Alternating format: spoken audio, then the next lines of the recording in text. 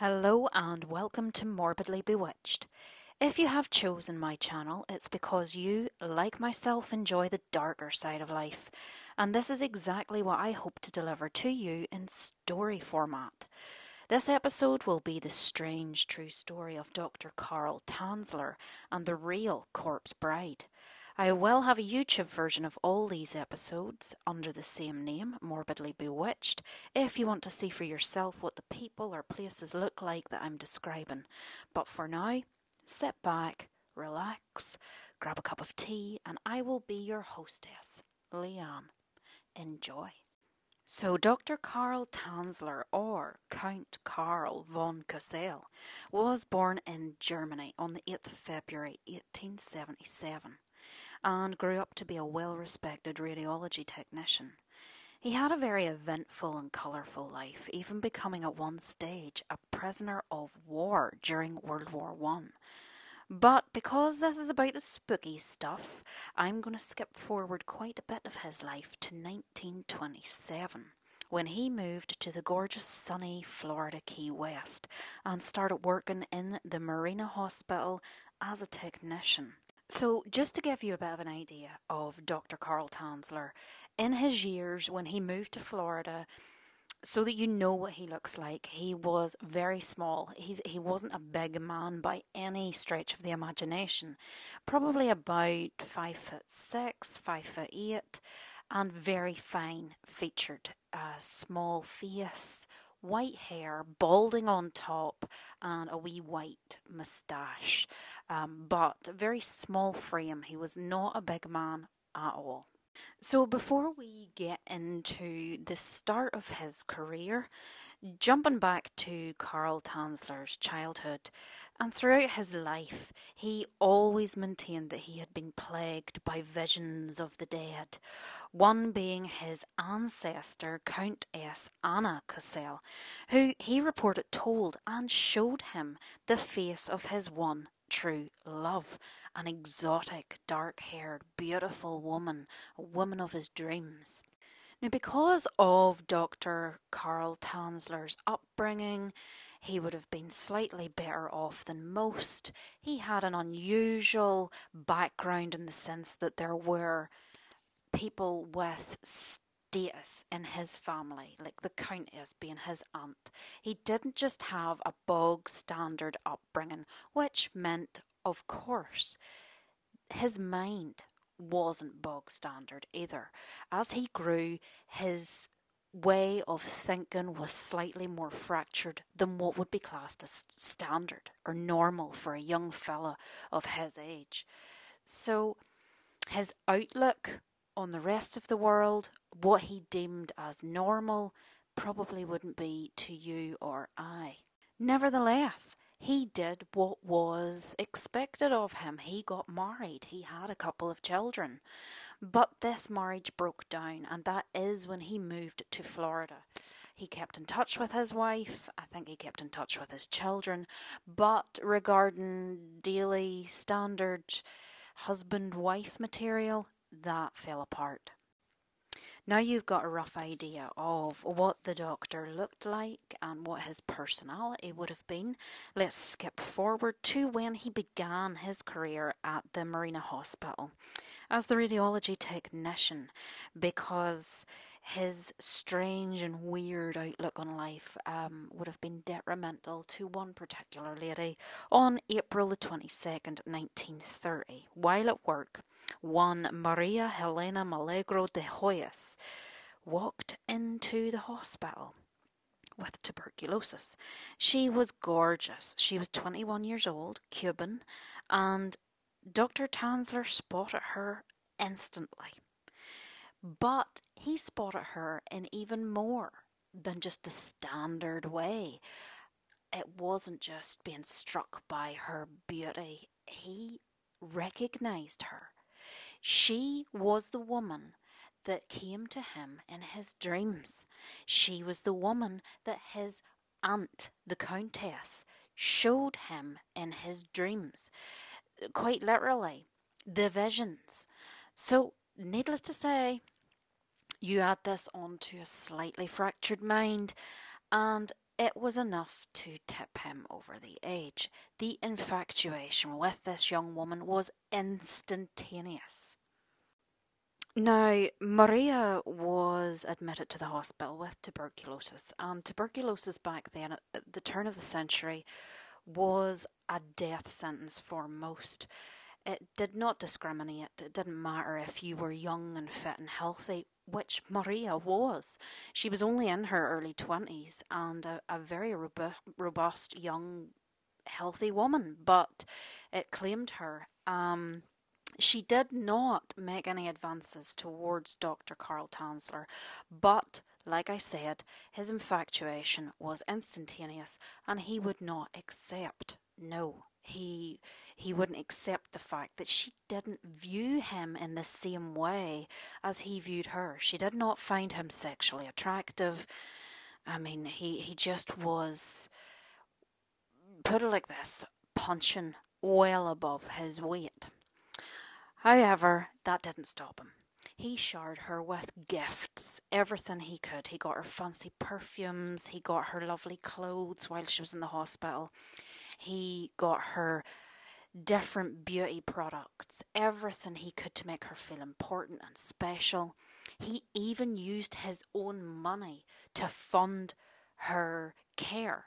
So he wanted to try any kind of unorthodox experiment that was going, anything that he could possibly do to try and help save or extend Maria's life. To no avail. The young woman did pass away in 1931, and Tanzler wasn't going to let a silly little problem like no pulse get in the way.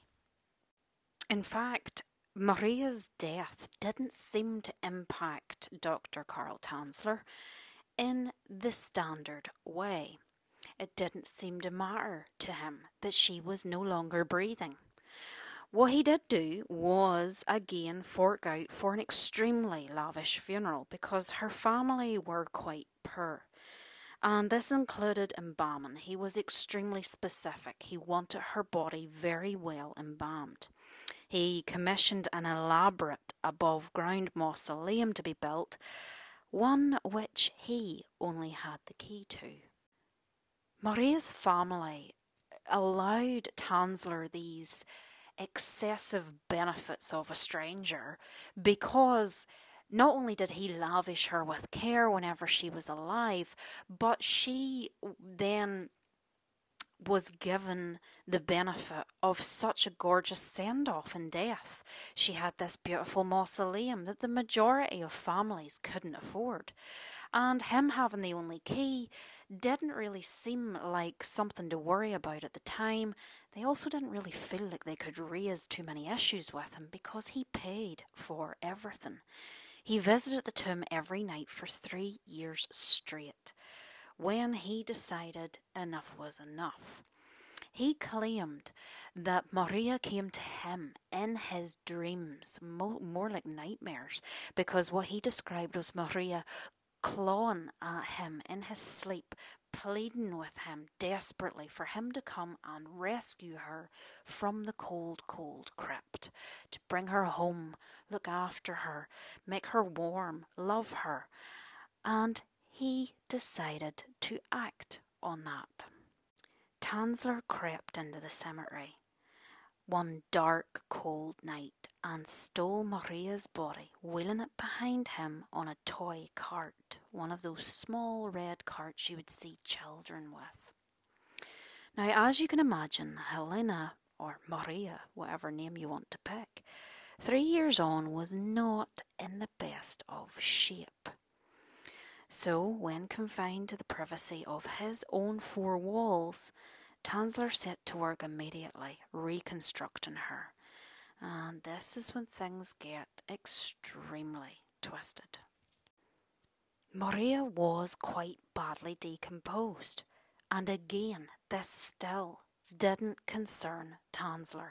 He loved her as much that night as he did when he set eyes on her the first day in the hospital.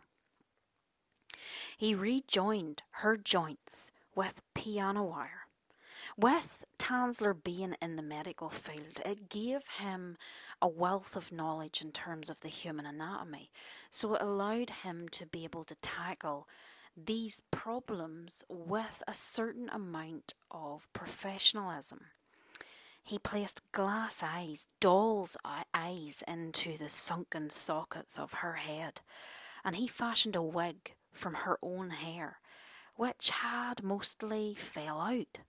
He stuffed her torso with rags to pad out her midsection, and he patched her rotting flesh with cloth soaked in wax. He changed her outfits daily, or once a week.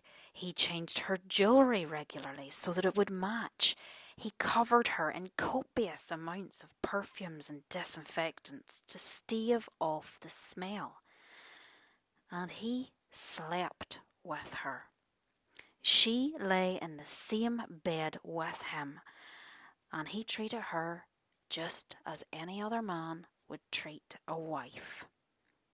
Now, rumours of Tanzler and his tendencies and the likeliness of his mental instability was always a question by the general public that lived near him, but claims started to be circulated amongst the people that neighbours had seen through the window at night, not every night, but some nights, Tanzler dancing through his house with what appeared to be an oversized doll.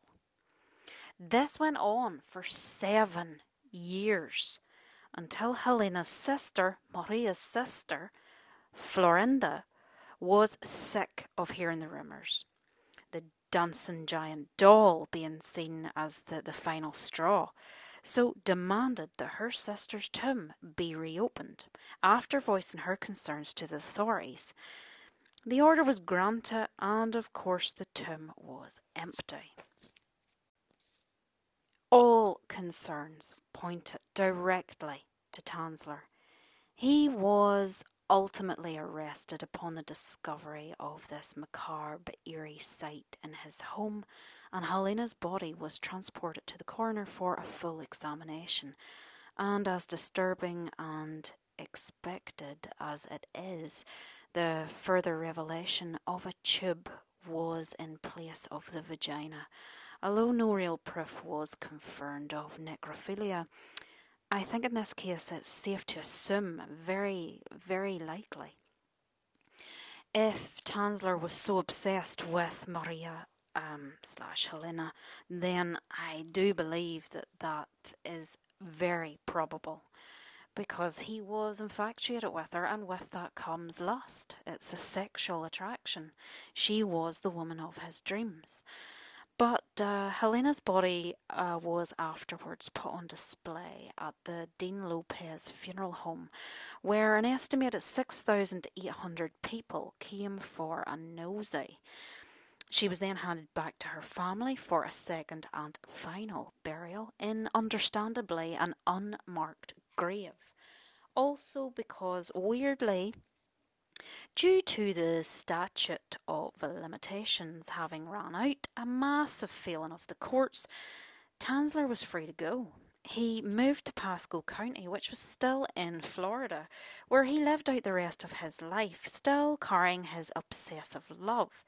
He crafted a life-sized effigy of Helena, using her death mask as a face. Yes, he had also created a death mask, and he must have kept that in storage until his own demise on July 1952, aged 75.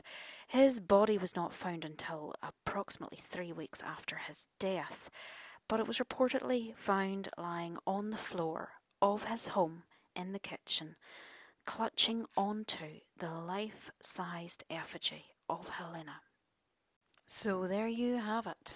Probably the best and creepiest example of true love. I will be releasing a new episode every week, hopefully every Friday, so you can join me again for more of these creepy, true, fascinating tales from around the world. Have a great evening, and I will see you soon.